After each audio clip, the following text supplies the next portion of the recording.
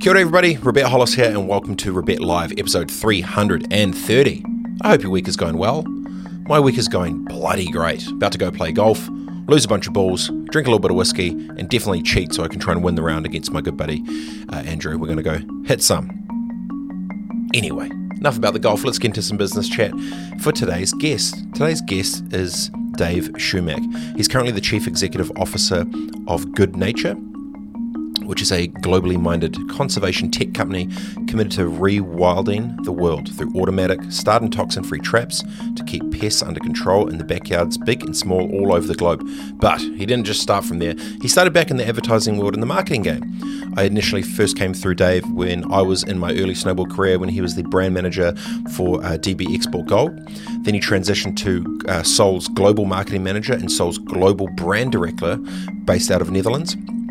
Then he transitioned to the chief marketing officer of a company called VanMoof, which was one of the world's fastest growing electric bike startups, which went to, I think it was about 20 staff to about 1,000 in only a couple of years.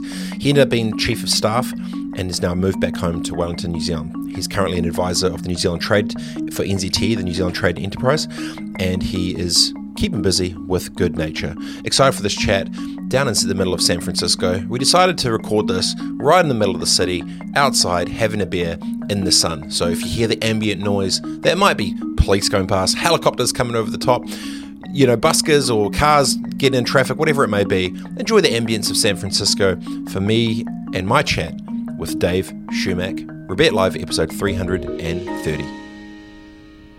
We're here, as you're listening to this, we're in San Francisco. The sun is shining, we're outside a bar. They were playing some early 2000s hip-hop inside. We've decided to get a bit more serious on the outside. I'm joined by the one and only Mr. Dave Shumack. How are you, mate? I'm well, Robert. Yourself? Couple beers in, I'm feeling bloody great. We were just talking about that before. We've known each other for over a decade, but never actually met, and we only realised that we haven't met until we actually met. Yeah, it took us 5 minutes to work out we hadn't actually met, right? How do you think the invent of digital communication has changed real relationships? Because I feel we have a real relationship, but we haven't actually properly met in real life. Yeah, it's bizarre. I mean, I think maybe there's good and bad, right? I think the good is that we were able to stay connected, whereas otherwise we would have never seen each other again and life would have gone on. Like through this, we were able to know what each other was up to loosely. Yeah. The bad is that you don't actually know. Like within 10 minutes of talking to you, I realized that your life is completely different to how I imagined it. Yeah, it's way more quiet.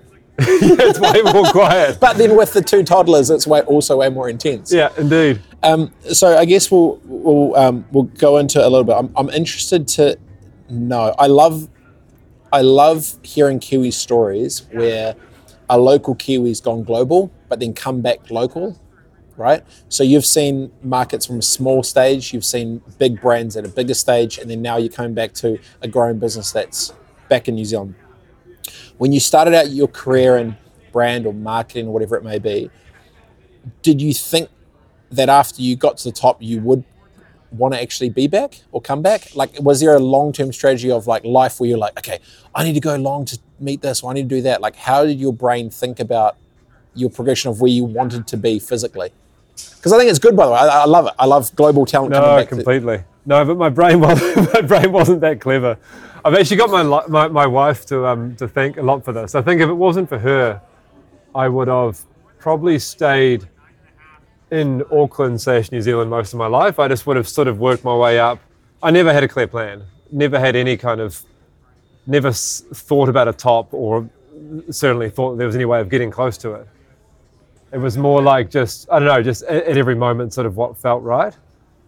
But then, yeah, we had this moment, so I was at DB Breweries. That's how we sort of knew each other but didn't know each other. And then we decided at 26 to move to Amsterdam, driven fully by my wife, Fran. She really wanted to see the world, try something new. And I sort of got pulled along, not kicking and screaming, but like, okay, let's go for this eventually. Well, Fran's obviously pretty special. Got to keep the wife happy. She's very special. Girlfriend and boyfriend back then. And anyway, so we quit our jobs in New Zealand. She was working at New Zealand Wine Growers. I was at DB Breweries, so we had good parties. Moved to Amsterdam And the plan was sort of to be there for a year and a half, 2 years, like experienced a different kind of life and different way of, working. We wanted to be in one place. We hadn't been there before, but it just felt like Yeah, the spot. not London. Felt like a place where we could sort of be Sunny ourselves or, work out who we are without having, like half our friends were in London at the time. So it was sort of, let's be somewhere where no one knows who we are. That was part of the appeal. And 10 years later, we finally left with a couple of kids and with, a whole life that we'd built there and group of friends. So it was, not planned at all, basically. When you started the family, we were talking about this a little bit before, do you think it was more of an asset or a liability being so, if you were to do it, because obviously you were running, you were, I think, chief of staff, and that was busy, right? Yeah. But then you also got young family without other support there. If you were to redo it again, would you have the same title or a calmer title, be closer to fam? If you were to play it again, how would you potentially play it different? Or because it seems like a lot to take on, being far away logistically, having the big title, stress, pressure, all the rest of it. How do you, I guess, navigate that? And if you could play it back, would you do it different, or pros and cons? Yeah, so when we first got pregnant, we were probably 30, roughly. And I was still at Heineken at that stage. So I was working for Heineken, the global office in Amsterdam. And it turned out to be my last year at Heineken. And at that point, I was really edgy. Like, I really wanted to leave the big corporate and work somewhere more where I believed in, what we were doing. It was good for the world, and that classic idealistic view. And I felt it deep inside. But someone at the point gave me some great advice. I think it was probably Fran, my wife, which is don't change everything all at once, and because we were having a kid, and that was already enough of a change. It was a big change, and so I ended up staying for Heineken for that year and just saying, I'm just going to leave this for a year and just sit with it and focus on as much as I can on family and stuff. And that was awesome because I was quite comfortable there by that stage. So I was able to, and I ended up actually enjoying my job the most I ever had. Interesting. I was, in saying that, I've still, fatherhood didn't come naturally to me. Like, it took me a year or two to kind of warm up. How so? I don't know. It just, You did you see yourself being a father? Or was it more of a balance thing or more of a career thing? No, it wasn't about career or anything. It was more just that it was something that wasn't necessarily inherently in me and something I had to learn and grow into. So I wasn't like day one this awesome father or something. I had to kind of, and I'm still not, but I really had to learn a new skill over time. But having sort of that space and not being crazily whatever it is, career driven that year, or just giving it time, that decision was a great thing. Did it change your perspective on selfishness? Like, for me, I remember as soon as I had baby one, I was like, and it's not about me at all. Yeah. And but that whole mindset shift, kind of, it either happens instantly or it's going to get forced upon you. Yeah. Was yours a thing of like prioritization of time, or was it more you actually being the father all the time, or like what was the hook that kind of you couldn't get your head around? Yeah, I think that if I'm honest, that selfishness thing is something that I'm still working. I'm getting better at over time, but it definitely wasn't fixed on. It wasn't this moment about now it's all about this kid. It was kind of easier for mothers from maybe what I've seen. Yeah. It didn't come straight away for me, but it certainly, that's the journey I've been on. My oldest boy is now 8. That's the journey I've been on since then. Is I guess every day trying to make it a bit less about me and a bit more about others. It's always such a challenge. Like so many parents, especially the parents, young parents, and husbands, wives, whatever, is the balance of their like personal. I guess not balance or aspiration. Maybe it's like professional aspirations versus personal commitments. And it always feels like, from the amount I've talked to, it feels like it's a lot more common that guys can still be like, stuff it, I'm going to go mountaintop, whatever. And wives or the mums will be at home. And even though it's supposed to be 50-50. So I definitely know what you mean, because it happens. You see it kind of everywhere, because it's that struggle off, right? Like we were just talking about before, of like how you choose to allocate your time. What's more important? Yeah, you could go travel around the world for the next month, or Yeah. do you actually want to be there for your kids' recitals and stuff too? That balance sort of comes with it. Do you think that having kids has made you a better leader of other people now? Challenging? Or? Yeah, I think so. I definitely think I've learned and continue to learn so much from my kids. This year I coached my 5-year-old's soccer team. Yes. Which was, yeah. So last year I coached my 7-year-old team. It was his first year, and that was great, but it was different because most of the kids in the team have been playing for a couple of years, so they already knew how to play. This year was a bunch of 5-year-olds who had never played before in their life, and on day one they were all, for different ways, different reasons, completely terrified, and hiding behind their parents or this or that. And so it was really starting something from step one. And, everything I might have learned about leadership over the years, I had to draw from all of that. And then I've also learned so many new skills by doing that in terms of, how to take things really slowly. Actually goes back to what we said earlier as well, like more than anything, how to find ways to make it fun. Yeah. Because it doesn't matter when you're 5 in a game, it doesn't matter at all about winning or goals or anything. It's about, can you find a way that people can enjoy this? Yeah. But that took me probably the whole season to actually work that out. Well, it's been at their level too with it, right? So, years ago when I was in the snowboard game, I did my snowboard instructor certificate, and they always said it was like safety, fun, learning. Yeah. Safety, fun, learning. If they're not safe, they're not going to have fun. And if they're not having fun, they're not going to learn. It's super simple. So true. Safety, fun, learning. And they just kept drilling it and drilling it and drilling it. And then years later, you kind of think about it. It's like, oh, when I actually do long, it's learn. It's like, okay, well, I'm feeling safe or comfortable in an environment. I'm having fun. I'm enjoying it. And then I'm learning these new things. So, but some people will go straight to the kill shot of the learn, but the people don't feel safe. They're not listening. Completely. They're not having fun, so they're disengaged. And then, it's always, it's funny how we've got helicopters going on. What is that? Good old San Fran.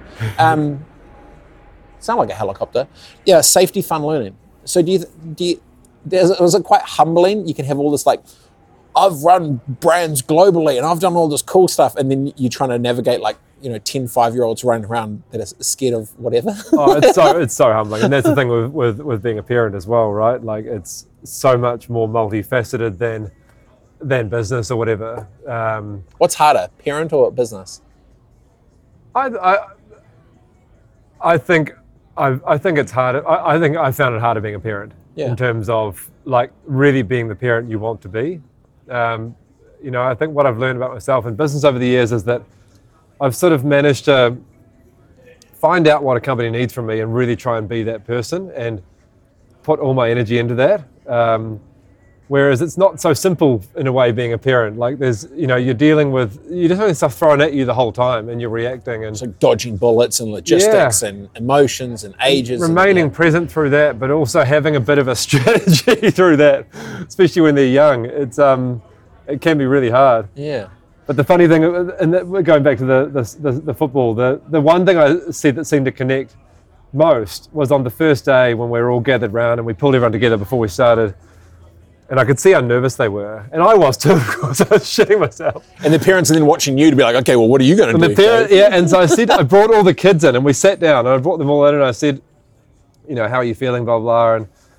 And I said, I imagine you're feeling a bit nervous, because I am too. This is also the first time I've done this kind of thing. And I said, do you know what? And they said, what? And I said, look at your parents. And they all turned around and looked at them. And I said, they're all really nervous too. They're all this is big for them. They're feeling really scared right now because they've made a choice. They want you to enjoy it, blah, blah. And the kids were like, I could tell at the start they didn't believe me. They were like, really? I was like, yeah, it's really true. And then it seemed to help in terms of we were all in something together. Yeah. This thing of unity, right? But it's almost at that point of own the emotion. Yeah. When you can own the emotion, if you can own the emotion, you can own the moment. Yeah, exactly. You can own the moment, at least you then know what's it, because stuff will be coming at you. Yeah. Now a little segue from leadership lessons from that. Now, with Good Nature, you run a team of 65? Yep. 65-ish? When you had a team of none, and then now you were 65 humans who, their livelihoods, their calendars, their schedule, their resource, everything is based on these directions that you are then choosing. What have you had to learn about having to manage yourself to then managing over 50 people? Like, did it come as in a shock at once, or did it grow over time? Like, how was your progression to, I guess, bigger business leadership for teams that are doing big things?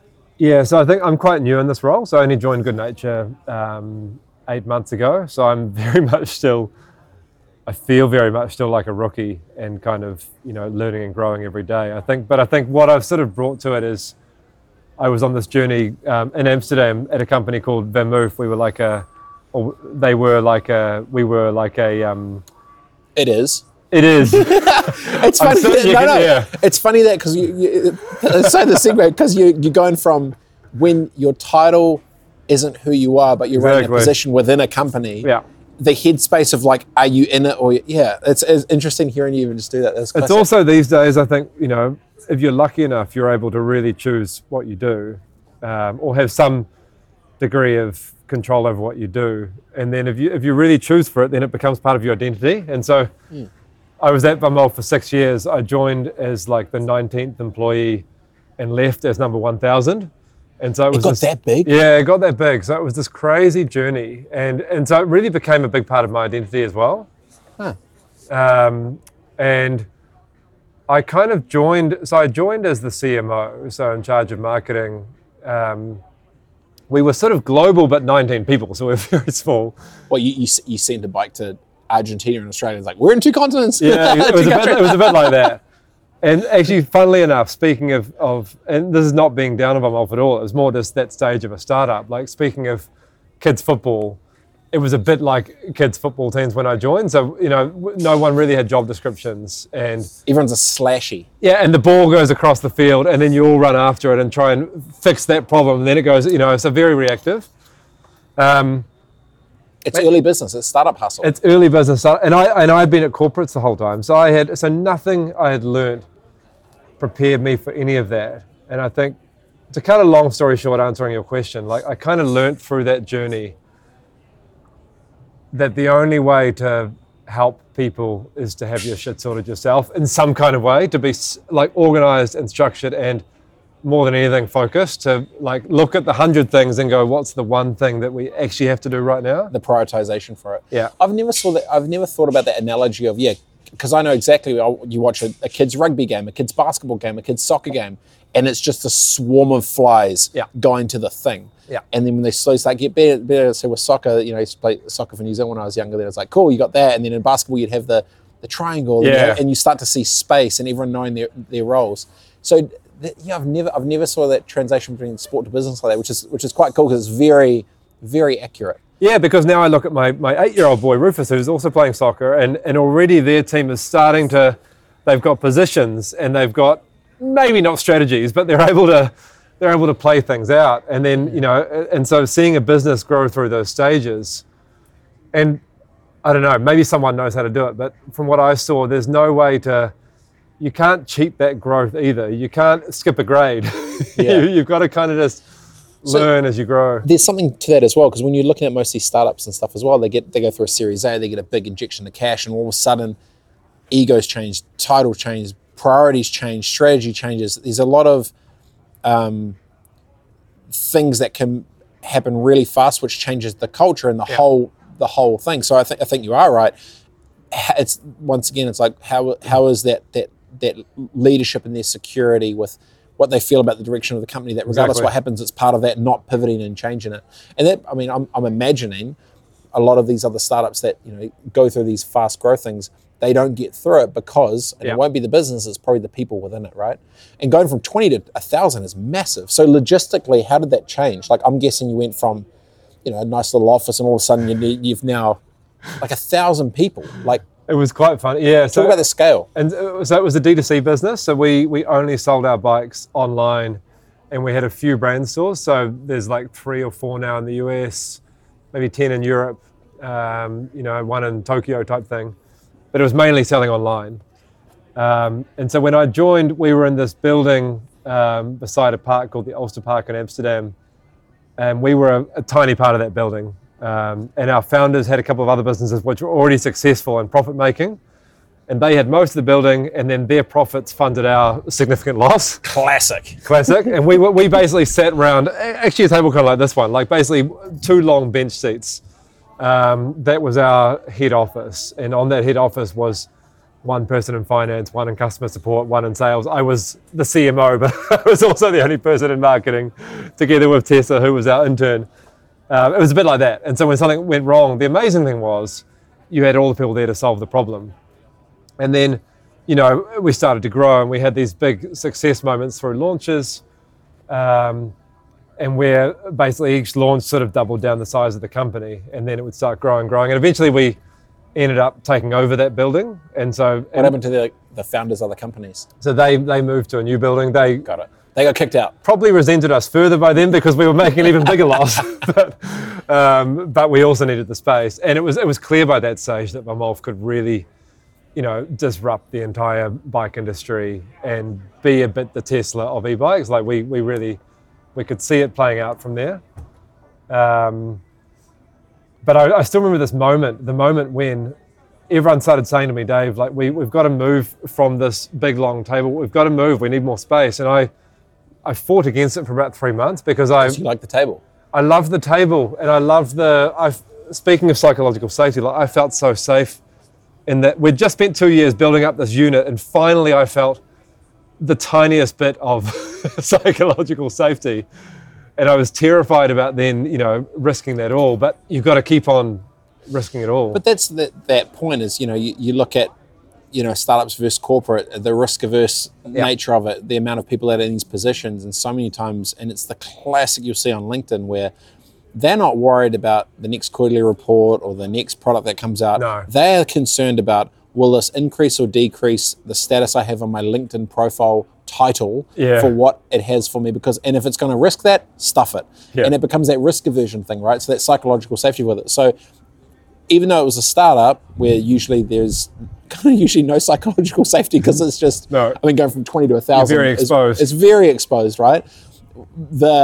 What support mechanisms were around you to make it a safer space psychologically for you to do that? Was it more just you versus yourself, or you didn't know what would happen? So I think what ended up happening is, I was hired as the CMO, like heading up marketing, but to be honest, I was never that great at marketing. And I disagree, mate. You did some great work at I did some, but it was never like, there were people much better than me at it. And so what happened over time is I hired some awesome people who ended up building out this function, mainly themselves and with my support, which I think is exactly what you should be aiming for as a manager, actually. And where my sort of superpower came in was actually, we had these two founders, they're brothers. They are brothers, they fight like brothers, but they're amazing. And, they're very much on the product and on and the vision and how to make this thing huge. And that was never me. But what I was able to do was sort of be the glue or the click-in point between them and this growing business. The yang. Yeah, the yang. So interesting from a founder's perspective, they were both on the same page as visionaries together, but didn't have the execution side with ops.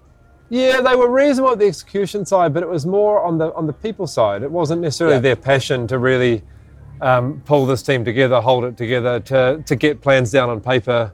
Because usually the type of person that runs marketing would be more creative. So I'm not necessarily that. Like they had hundreds of ideas every single day. We were never, Evolve was never short on ideas. But how do you transition from, because marketing to head of people, was it head of people, right? It was sort of the role, it became chief of staff. It's sort of we ended up making up the role based on, so they were the co-CEOs, but very much on that visionary aspect, whereas my role was really around that kind of day-to-day running of the company. So I ran our management team. The strategy, I never ever thought of it as mine, but I was the one who was able to distill down that strategy, mainly from them, into something super clear, and then bring that to life for the wider company so everyone knew what we were focused on and why. Well, that's that unity of purpose within the organization, correct, right? And sometimes the hardest thing is distilling that down. It's not necessarily dumbing it down, but you need to be able to have a succinct way so everyone knows where you're actually heading and what you're doing. And it is very tough for sometimes creatives to have that, for people who are never completely. And so I mean we just got lucky. The three of us just got really lucky to find each other at that moment, because I was always clear about how awesome they were and how the company, absolutely needed them. And then they saw that I brought something which we needed and which they didn't necessarily have. And so it wasn't always easy, but it really did work. And yeah, it was fun. What was the biggest shift that you realized going from a chief marketing role of a global company to a chief of staff? Was there a big head shift of like gear change where you had to think about more mentally, or what was the... No, I mean, it happened so naturally. Like, I think looking back, I was probably in that chief of staff role for the last 3 or 4 years because... But marketers don't usually do that. No. Yeah. Because how it worked was, Tis, who was one of our co-founders, like he had a brilliant marketing brain and a brilliant creative brain. So I sort of saw that quite early and just on big projects just clicked him directly into the marketing team. And then there were other parts of the business which needed me a lot more. And so I was just always, where I felt the business needed me most. And then eventually we ended up structuring a role around that. Got it. So most, small New Zealand businesses, they want to grow to these big things. If you're a Kiwi company with 10 staff, 20 staff, and you've been in one that's gone to 1,000, where would you prioritize your energy to make sure you can scale that type of growth that fast in a safe way, not only psychologically, but also potentially commercially for an organization? Yeah, that's a great question. I don't know the answer. Like, I think from off, I wouldn't say we did it in a safe way. Like, we were like a hardware meets software company, doubling our revenue and our number of bikes sold every year, and so it never ever felt safe. We were always on the edge of our capabilities, our knowledge, our everything. And that was a purpose to keep pushing? Yeah, it was what we saw. Yeah, it was sort of a choice. Like, we saw the opportunity that was right there, and we were like, you kind of have this choice. You can go slowly and more safely, take less risks and grow at 10% a year. But the big danger is that someone else comes in and grabs that opportunity. We said, we want to grab the opportunity. We know that we're going to get things wrong along the way, but we think it's worth going fast. Or if we don't, someone will. If we don't, someone else will, and then we'll always kick ourselves that we could have had that and we didn't. So it was a choice. So I guess my advice to Kiwi companies is, what is it? I think more than anything, it's dream big. Like, I think what I've seen coming back to New Zealand, we have some amazing companies, amazing people, amazing ideas, but a lot of people seem to cap their ambition at, I don't know, let's say it's this selling for $100 million mark. Interesting. That is, and there's nothing wrong with that. That's incredible. But the greatness is so much, there's higher limit than that. If you look at the impact on the world and some of these ideas that can change the world in a positive way, 100 million, on a global level is actually probably not going to shake up their industries the way it could. So, do you think that comes down to internal bravery for the founder to think bigger and own it, or do you think it's been like set in stone because for years they felt that this is because I'm in New Zealand, it has to be this way? Like, do you think it's more like grandfathered in terms of this mentality? Yeah, I don't actually know. I think I don't think it's the founders themselves but I think part of it potentially is the investor world around it. That puts the mental limitations on the founder of what they think success is. So it sets unrealistic or potentially way lower. Well, if you look at where we're sitting in San Francisco right now, right, and you consider risk appetites here, I'm not saying it's a good thing because there's a downside of how it is here as well, but a great idea here, the feeling is that it can become the next Airbnb or the next Uber or the next whatever. Well, it feels like, from my experience, is they changed the word in America to when, not if. Yeah. Like, almost everything is like, when this thing blows up, it's going to do this. Yeah. And in New Zealand, they'll be like, if we get this next round for $500,000 and blah, blah, blah, whatever. It's like, I think you're onto something there, Dave. It does feel it's mindset driven from the founder's perspective. And a bit of both is good. Like here, there's also a lot of hot air, which I don't like as well. So the New Zealand, that humbleness and realisticness, if that's a word even, is there's a good thing in that as well. But I think combining the two together is where the magic is. Well, I remember years ago when I was doing the shared workspaces with tech startups, and there's a small company in there at the time which was called Notable PDF, which is now turned to Cami, and they've got like 30 million users and all sorts of crazy stuff. It's insane. They just got named as one of Time 100's most influential companies of the world. Wow. Insane. And I gave them their first office next to my office years ago. But what was interesting in 2017, 16, 15, when they moved in, was they got someone on their board who was ex-Google. And I was saying, oh, it's crazy, you got this capital, like, so when are you going to the States? Like, when are you moving over to Silicon Valley and, blah, blah. Like, oh no, we're not moving anywhere. And I was like, what? They said, yeah, our boards told us that in the world of technology, it's better for us commercially to stay in New Zealand. We've got higher retention rates for people that are coming through. We've got better skill sets and capabilities. And if there's international capital, we don't need to mess around with it. So they made that decision consciously 6 or 7 years ago, and it's worked out amazing for them. So my thing with it now is, now in 2022, only now after COVID, a lot more people are starting to go, oh, we don't need to go overseas. We can actually potentially do it from... And it was just funny, if it wasn't for COVID, maybe that headspace for a lot more of these founders would have actually stayed the same of like, we have to leave to make it.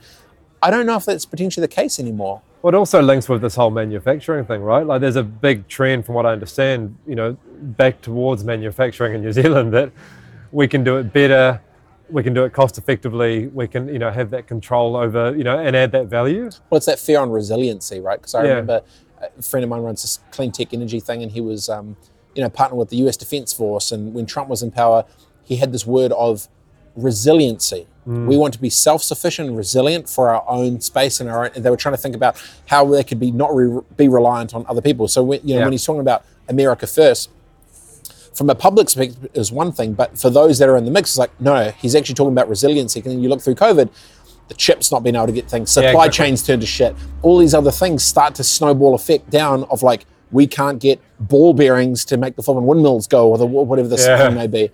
Do you feel at a macro now, I think it's the globalization of things, that we'll go more from global back to local, but in a more high-tech way? Or like, how do you think this plays out manufacturing-wise? I think you kind of said it. Like, I don't think there's one size fits all, but I think it's this. I think everyone's sort of opened their minds to there's not one way anymore. It's not that if you grow up in New Zealand with a great idea, you have to leave the country to see that idea to life. It's not that you have to produce in any one place. I think it's more like, what's your idea? What's your vision? What's the best way to achieve that? Where do you want to do it? How do you want to do it? And then back yourself to do it that way. So to me, it's also, maybe that is through COVID, that we've got a bit of a newfound confidence around, we can kind of do it in the way that we want to, whatever that looks like. And stay here. It feels, so you may be right. COVID has made new founders more confident for global markets or aspirations earlier than traditionally in the past, because potentially some local VCs or investors that won by default because they were the loudest ones in the room, giving false expectations or thing of where they could actually go. I mean, it was quite eye-opening for me. So my last 2 years at VanMoof, we actually moved back to New Zealand randomly at the end of 2019, so right before COVID, and then it wasn't planned, but I ended up working remotely for VanMoof for that 2 years, and it was so weird because we grew in that time. We had a lot of growth, so we grew from about 300 to 900 people through that COVID period. We had, we were one of the big winners of COVID. Those 600 people that joined didn't go into one of our offices for a year because everyone was locked down in Europe and the US in particular. And so I was running these like global stand-up meetings from my, second floor of our house in Owhiro Bay, and talking to people who were all in their houses too, and we were able to run and grow a company like that, which 2 years beforehand you would have said that's just completely impossible. So there's something to that, right?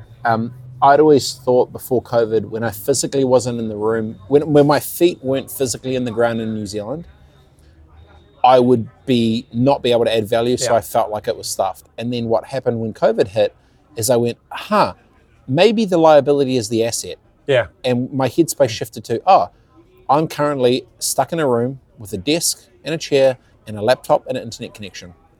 And all my competitors and everyone else I do business with is currently still in a room with a desk. Exactly. And so I go, maybe the liability of my distance is actually an asset because I actually know how this game works. Completely. So what I wanted to ask, and I've asked quite a few people about it, but I'd be interested in your take on, Dave, is through COVID, companies shrunk and lost and grew and all the rest of it. But how was the business able to scale 600 people virtually for people that had never been into a business? Like, how did you scale culture of an organization without physically being there? No one's been able to answer this really awesomely yet, and I think you've done it, so I'm quite interested.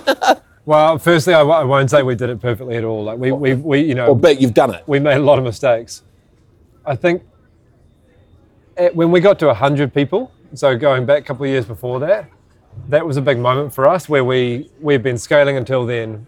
We had this culture where everyone, we thought we all knew what it was, but it wasn't written down. It was sort of this thing, like, you know, we know what Vamolf is, of course. It's a thing. It's a thing, yeah. And then you hire for that and then it's all fine. But then at 100, the wheels started falling off. We started realizing that actually I kind of had a feel that, you know, for how everything was, but no one else did. And that gap started growing. And so at that point, we had to get a lot more intentional on what is our culture, and super simple. Like, what are the 3 points of our culture triangle? What does that mean? How do we hire for that?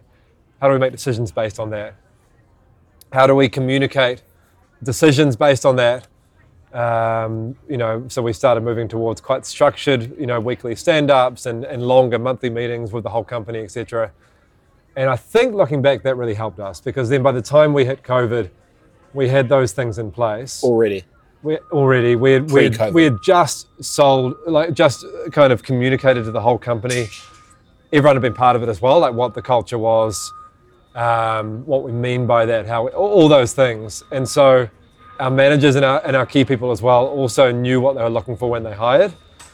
So it's the framework of it. Because I was, you know, through COVID, I was watching lots of people, you know, start new jobs or this and that, and I'd be asking, what's the onboarding like? Like, yeah, man, I got like a package in the mail, and I got a laptop, and then I got an email address sent to my Gmail, and then I signed in, and I was like, in. I was like, well, how does it differentiate between the 100 other competitors that are doing the same type of stuff? Yeah. And he's like, well, there's nothing really. So it became a lot of the bad leadership it looked like became real transactional without no culture virtually. And then it was kind of like, here's some stuff. And now you're part of the team. Here's a logo. Here's a pen. Here's a logo. And it's like, well, what's the? And so I was asking Craig Hudson from Xero this.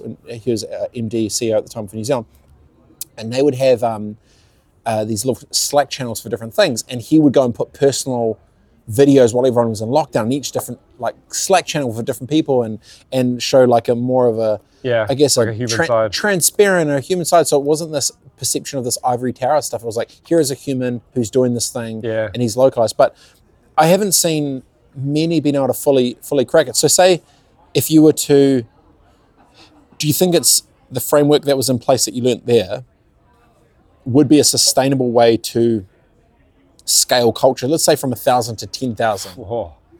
Like, would there be anything missing that you'd maybe try and dial down on, or do you think that we need, like, do you think people need people, or do you think can business go global without?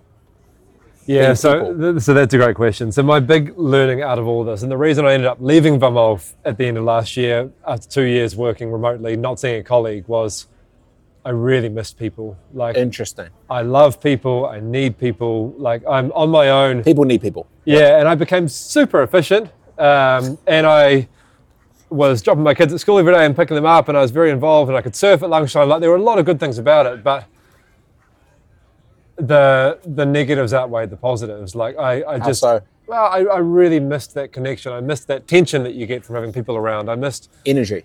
Yeah, and it sounds so cheesy, but like literally the water cooler moments. Yeah. I missed them. And so like my big, you know, I guess outtake from the whole thing is a bit of both is good. Like, we've been taught, there's a lot of great things about this virtual world, and we can maximize it. The great thing at Vamolf was we could have these onboardings with people from, like 100 new people in 10 different locations, and all the key people could talk to them, because all of a sudden they didn't have to be in the same room. We could do it virtually. And so they got a lot more than they were getting beforehand if they were joining the team in San Francisco, for example. Got it. but you cannot beat being in an office together and bumping into someone and having chat about something. And that was in the end why I joined Good Nature. A, because I massively believe in the potential of the company and the mission and all those things, but also B, because You can see I kind of people. realized that I'm nothing without without having people around me.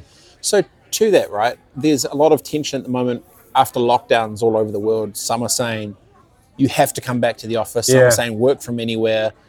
Some smart businesses are using it as an opportunity, as an HR talent grab from a bunch of different competitors to say, we'll take your talent, work from anywhere, stay in Idaho on the farm and do whatever. Yeah. We'll pay you the same rates as the city. If you could take 1,000-person company that was fully virtual around the world, 1,000-person company that was fully hybrid across do whatever, work from anywhere, in and out, mandatory, whatever, and then 1,000 people in person, if there were like 3 different options and one on each thing, over a 10-year, 3, 5, 10-year period, who would you put your money on to be a better business that would actually last in the long term for Yeah. 20, 30, 40 years, and why? I don't know the answer. It depends massively on the business, but me personally, I would choose for the business where the people are together. The whole time or hybrid? No, so hybrid, but A day a week, day a month? predominantly together Okay. with flexibility. You Yes. know, so I don't know, I'm making this up, but that where you're in the office between 3 and 4 days a week. But in and around that doesn't mean you have to be there 9 to 5. You got flexibility around that. You can do stuff you have to do, but valuing that connection, valuing that bumping into each other, valuing, you know, Those moments. to be honest, I'm so sick of Zoom meetings where you got 10 people zooming in, or these days where you have 6 people in a room zooming in 4 others from outside. And those meetings are, again, they're efficient, but you don't get to the meat of it. You don't have the fights that you used to have. Yeah. So I come back to Not sustainable. no, and it's tough because, you know, cost of living are increasing. Like I fully understand all the reasons for virtual work in terms of people having more time with their families and all that. I also see the benefit of that myself.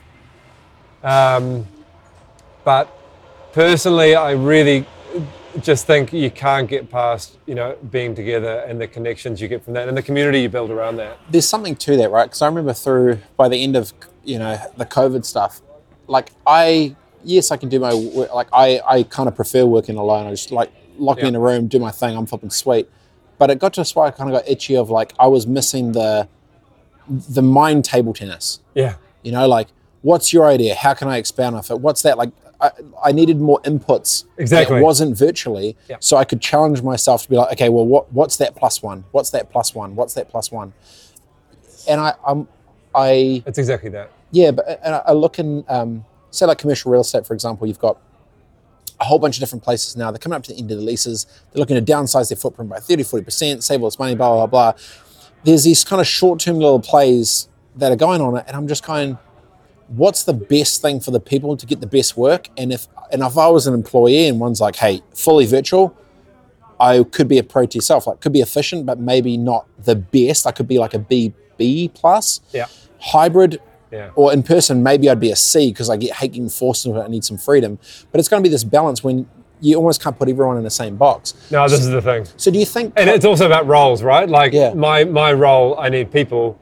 If you're an app developer, you need people a lot less. I still would argue you need people, but a lot less. And so, again, one size fits all probably doesn't work. Did you feel hypocritical that you were the chief of staff but couldn't see any staff?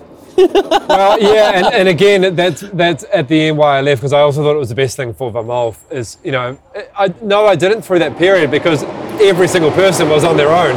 Yeah. In their own bedroom, and so we were the same. True. But then, as towards the end of last year, as people started going back to the office, at that point I kind of had a choice to make. Like, do I keep doing this role and probably travel for half the year for the next 5 years to be with these people, and then the rest do it virtually, or do I, make a tough call and join a new company where I can. Get that balance better. Where I can get that balance better, also for my family life. Yeah. So before we finish, I'm keen to ask you about, there's something that I've found really interesting between elite sports people, ex-military or SAS, and CEOs.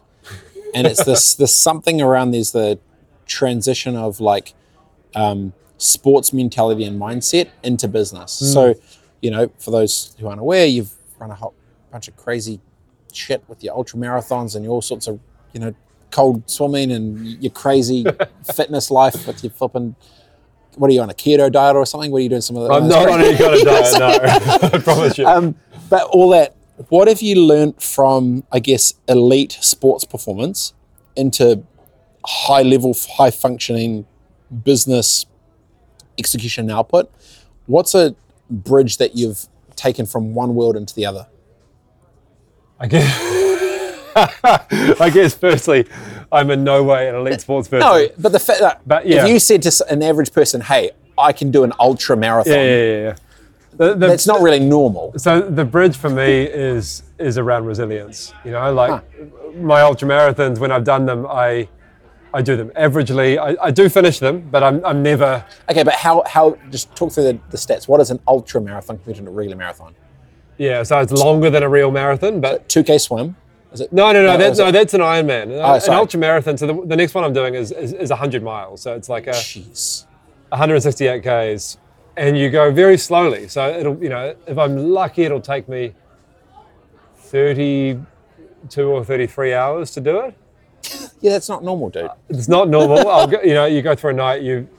But for me, I have actually learned a lot from that I take back to business in terms of, if you look at that as the whole thing, yeah, you kind of hyperventilate and you would never do it. But when you're doing those things, you just break it down into tiny increments. It's like, firstly, I'm lucky enough to be here in this part of the world, and how amazing is that? I have a body that can move. How grateful am I? I also feel that, but my body says, hey, Rebet, don't run 100 Ks. Yeah, but this is true. But so the way I break it down is like, okay, there might be a checkpoint in 12 or 13 Ks. Like, that's all I'm thinking about. It's like, how can I manage my body through to that point? What am I going to do there? Eat an elephant. Who am I going to see? Yeah, how do you eat an elephant? It's exactly how do you eat an elephant. And I think business is the same. If you go, we want to disrupt the whole industry and become a $100 million company and this and this, and then it's like, well, I've got a 1% chance of that happening. Like, have you got to 1 million yet? Yeah, but also, everything would say don't start. In the same way with an ultra marathon, like, don't start. That's crazy. But if you, but I don't think that's is that resiliency? Well, to me, the resilience part, focus. It's focus, but to me, the resilience part is, it never goes in a linear line in business or in an ultra marathon or in professional snowboarding or whatever. Like, you always have hitbacks along the way. You always have setbacks. You always have things that you can't imagine that don't go as planned. And when those happen, for me anyway, every fiber of my being wants to give up. Yeah. You're like, oh yeah, I tried, but that happened. Fuck this, I'm done. Yeah. I shouldn't swear. I swear all the time. It's okay. Totally. But so it's really about how do I. Yeah, I guess also anticipating problems and then going, they're going to happen, and we're going to find ways to solve this, and we're going to get there. See, that's the part there. It's going to turn to shit. Something's going to happen, and you're already aware. It's like that. I call them pre-mortems. So before I do any project, I'm like, okay, how could it die? How will it die? And then when that happens, will I be surprised? Yeah. And after I talk myself through in my head before I start it, when that thing happens, I'm like, oh no, I thought about this. So because I thought about that, it's totally fine now. I can deal with it. Opposed to like, this is going to be the most perfect thing ever. Yep. This is going to be smooth sailing. Then it happens, you're like, and it all turns to shit. That's so true. So much is about mindset, right? So how do you navigate that on an ongoing basis, like with balance, right? Because you've got your work stuff, you got your whānau stuff, you got your friend stuff, you got your and then you've got your personal stuff. Yeah. But the timing of how do you train for 100K? Like, you're probably going for 3-hour runs? Like, what are you doing? I should be. I haven't really done that 2-hour yet. runs? Like, so I've still got 5 months before that race, so I'll kind of. Yeah, I always say with those things, the hardest part is entering. Like, once you've entered, you're like, okay, I'm gonna do it. I don't know how, but in that time, I trust myself enough to know that I'll train well enough to get it done. Yeah, but so that will be like once a week going for when I was younger and I did these things, I used to take it way too seriously, train way too hard, like deny myself of pleasures along the way. Whereas these days it's like just, live a good life, stay fit, stay healthy, and I don't know, approach it in a different way. Last question, if you weren't ultra marathon running, do you think you'd be does fitness make you a better or worse CEO, and why? For me, for sure, it makes me better. Like my running every week, even if it's just a 15-minute run before work, it's like a way of processing stuff. Like my best ideas come when I run. The things I'm struggling with, they work their way through while I run. If I didn't have that, I would hold a lot more. And So it's your processing time. it's my processing. See, I'll do that time. when I drive. Yeah. It's a lot easier than running. Completely. Yeah, that's true. If I drive with no radio or music on, Yeah. and I sit silent on a longer trip, within like 20 minutes, my brain's already like catching up, processing. I love it the best when I'm physically restrained in some way, Yeah. but mentally free.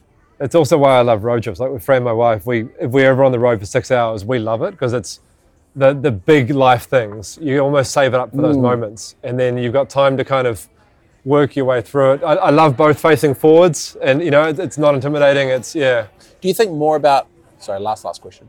I'm just intrigued. When you go on these road trips, do you think what percentage is thinking to the future, what could be or reset, or to the past of what you've learned? How do you split that energy? It's almost, for us, it's almost always future focused. It's like, how do we want to play it from here? It's all about that. We talked earlier about kids and stuff. Like, it's all about that balance thing. Like, how can we find a way to balance our work, which we admit we love doing and which gives us good energy and we think is great. But how do we balance that with being the parents we want to be, with being part of the community? So and that's never ever in balance. But it's like, how do we what do we want to do in the next 3 months, 6 months to nudge that more in the right direction? And on that note, legend.